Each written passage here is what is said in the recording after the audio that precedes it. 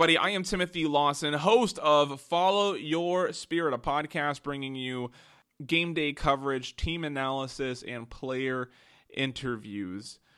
The season's nearly upon us. Preseason starts next month, and then we have the home opener against Boston on April 16 at the Maryland Soccerplex, and I can just tell how excited everybody is. You can feel it just over Twitter with the players and the fans, everybody getting excited over player announcements and the schedule announcement, and you can just tell it's going to be a special season for the Washington Spirit. SpiritCoverage.com is the website I will be using to cover the Spirit. This is where the podcast, the articles, etc. will be posted. If you've already been there, you've noticed it's unfinished, but that'll be taken care of by game day with the first preseason game. And once the preseason starts, it's weekly coverage until the end of the season, until the Spirit win that championship. Weekly coverage until then. Today's podcast is an interview that I had with Coach Gabera. I caught up with him a couple weeks ago, shortly after the blizzard, might even been during the blizzard, and we talked about his responsibilities during the offseason, what that day-to-day looks like. We talked about some players that are going to be competitive for minutes going into the preseason, and then just his balancing responsibilities being a head coach and a general manager, and much more. Thank you for taking the time to listen. We'll be in iTunes shortly. SpiritCoverage.com is the website, and I'm at Spirit Coverage on Twitter. Thanks for listening. Enjoy.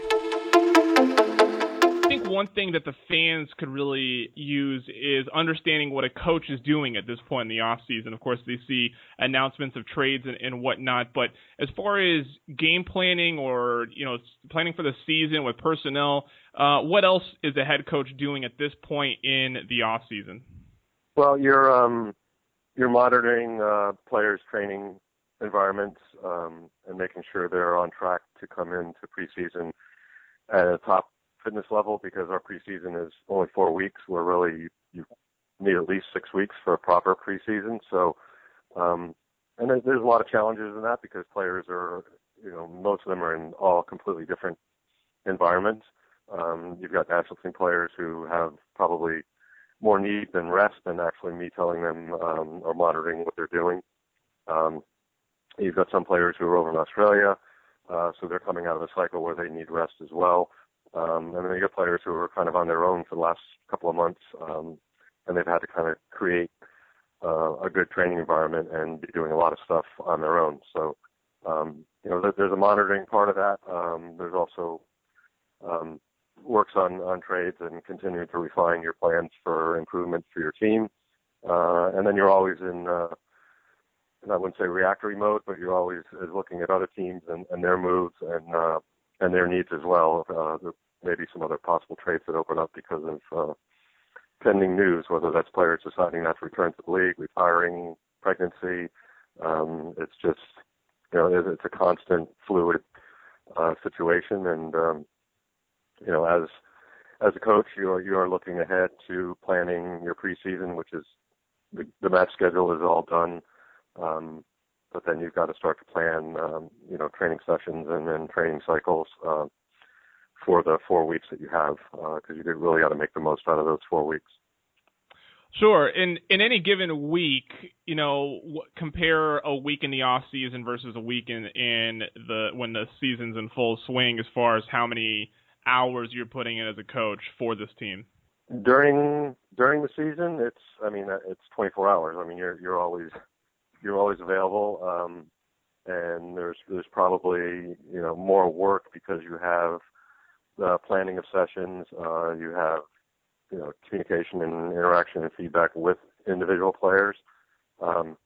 So your day turns into basically every waking minute is on the job. In the off season, you're able to balance out a little bit more of that because you don't have that day-to-day interaction with the players, and you don't have to deal with your staff and planning sessions and and dealing with all the issues that come up during the season, because you have basically 20 to 40 players that you're managing, plus 5 or 6 staff members that you have to also you have to manage them and let them do their job, but also be there for them. The off season it becomes a little bit less time sensitive, but it's certainly at least another 8 to 10 hours during the day that you're dealing with, whether it's phone calls, dealing with time changes. There could be times where you're working in the evenings if you're talking to people in Australia. You could be up at 6 in the morning working with European people. So, it's a fun process in the off season. It's just not as hands-on and face-to-face. And you're dealing with players that maybe aren't on your roster that you're looking at evaluating and bringing in. Quickly before we go to the next question, just to give the fans a time frame on sort of what's happening with their team. When do you as a team start training together?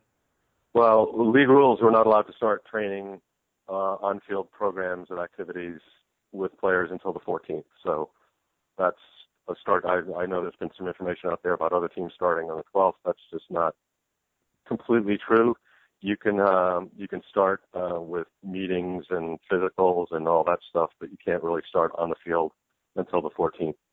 So that's the first cycle. Is we basically come in and we train like we have a game on the weekend, and we'll probably be a little bit heavier loading with the players than it would be a regular season game, because we'll probably spread the minutes out, and we're also using that first game and that first week to evaluate our drafted players and kind of finalize the last couple of roster spots or make any changes if players are beaten out or other players earn those roster spots and contracts. So that's what starts. Players will start to arrive in anywhere before the 11th. It's kind of like no later than the 11th, and then we'll have some meetings and get the players' physicals, which are pretty extensive, out of the way, so that doesn't interfere with the training schedule and add another bunch of hours to what's going to be a busy preseason. So in most sports, this is something that I've actually been looking forward to asking you. Mm-hmm. In most sports, when someone takes a coach and a general manager position, it comes with a lot of speculation of risk that the franchise is possibly giving you even a conflict of interest and is being both front office and the person with the X's and O's on the field. Yeah. Do you think that that's any different in your position, or is there still that feeling of inherent risk in someone taking the coaching and the general manager position? I don't think there's any risk because of where our league is and cost containment and sustainability and the way the women's game has been in the past. It has always been 99% in most franchises the responsibility of the head coach to recruit and sign players. So I think rather than paying a general manager, most teams have kind of gone the route that the Spirit has done, and the similar role I had with Sky Blue, where I was basically labeled as technical director. But as far as negotiation of players' contracts and dealing with agents, that was something that I've always done, dating back to the Freedom days. So it's not something where you need to have another layer of a general manager in with that situation. Now, other franchises like Portland, they have a lot more resources that they can share on the women's side. So, yeah, it makes sense to have that complete barrier where, the coach can go, well, it's the general manager telling me I can't do that. So the way it's evolved is the general manager role, if it's a coach, the general manager side of it is taken care of by the head coach. The business side is taken care of more by in our case, Ashley, the COO, and Bill, the owner. Focus more on the business side of it. Not that I can't cross over and help. I'm not supposed to help in those areas, but if you're looking at a conflict of interest as far as from the player signing and negotiation, that's not a problem simply because I've been doing it for so long. And there are times where you'd love to have someone else deliver the hard news, but that's just for the sake of sustainability and the business model that Spirit have and some other teams have, it's just not the case. Right. Talk about the draft real quick. Mm-hmm. I've already got a chance to talk to you at the draft regarding the first two picks that you made. Right. And the last pick you made was Kara Wilson from Duke, and she was the only defender that you picked up, which came to us.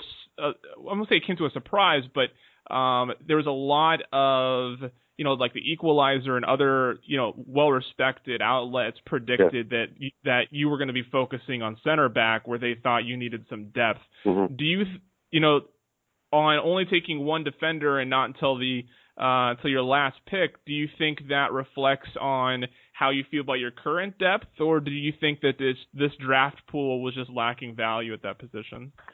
I think it was I think we were deep in the back, and I didn't think we necessarily needed in the first couple of picks, certainly, to pick a player who was going to be challenging for minutes.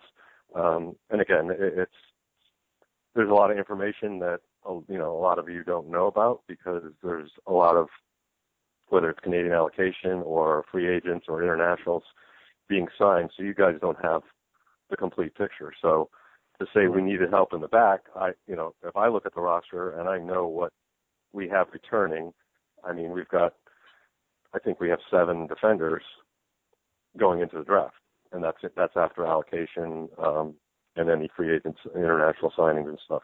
And so then I turn that around and I look at what was available in the draft, what the strength of the draft was, and the strength of the draft was actually center backs and forwards. So, picking 7th, we needed some more athleticism up front, I felt like. So, we had a choice between, it looked like we were going to choose between Shayna and Callie.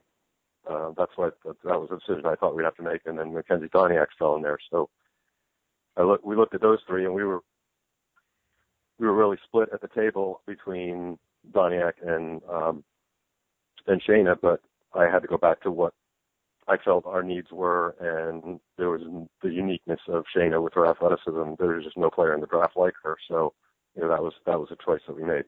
And then to be able to get Callie in our second pick, that was a win-win, because we got a really talented attacking player who we can afford to be a little bit patient with for the future. As far as picking Kara last, the last pick, or the last 2 picks, were actually going to be local kids to support the fact that we're trying to create a strong reserve team and a strong tie with our reserve teams in our academy programs.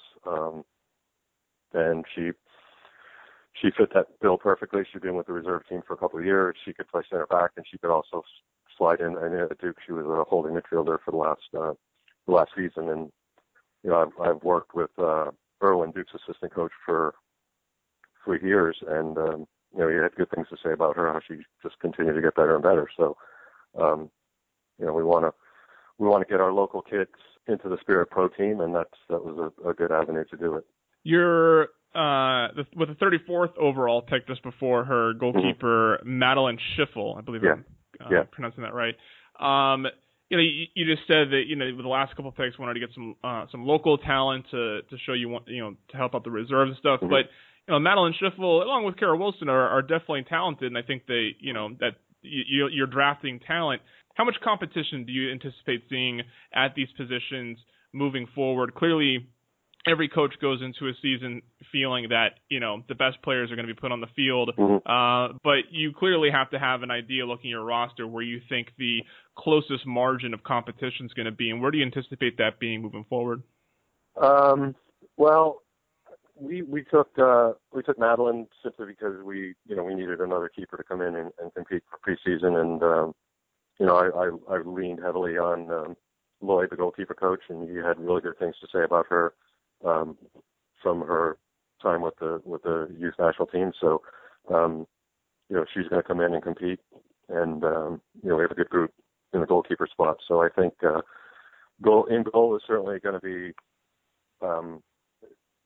lots of competition and lots of good competition, and then I think there'll probably be in the back will be the most competition, simply because that's where we've got lots of depth, and I think there's a lot of options. There's a lot of defensive players who can play in more than one position. So it's going to be interesting, and looking forward to getting in and having them compete and improve defensively as a group.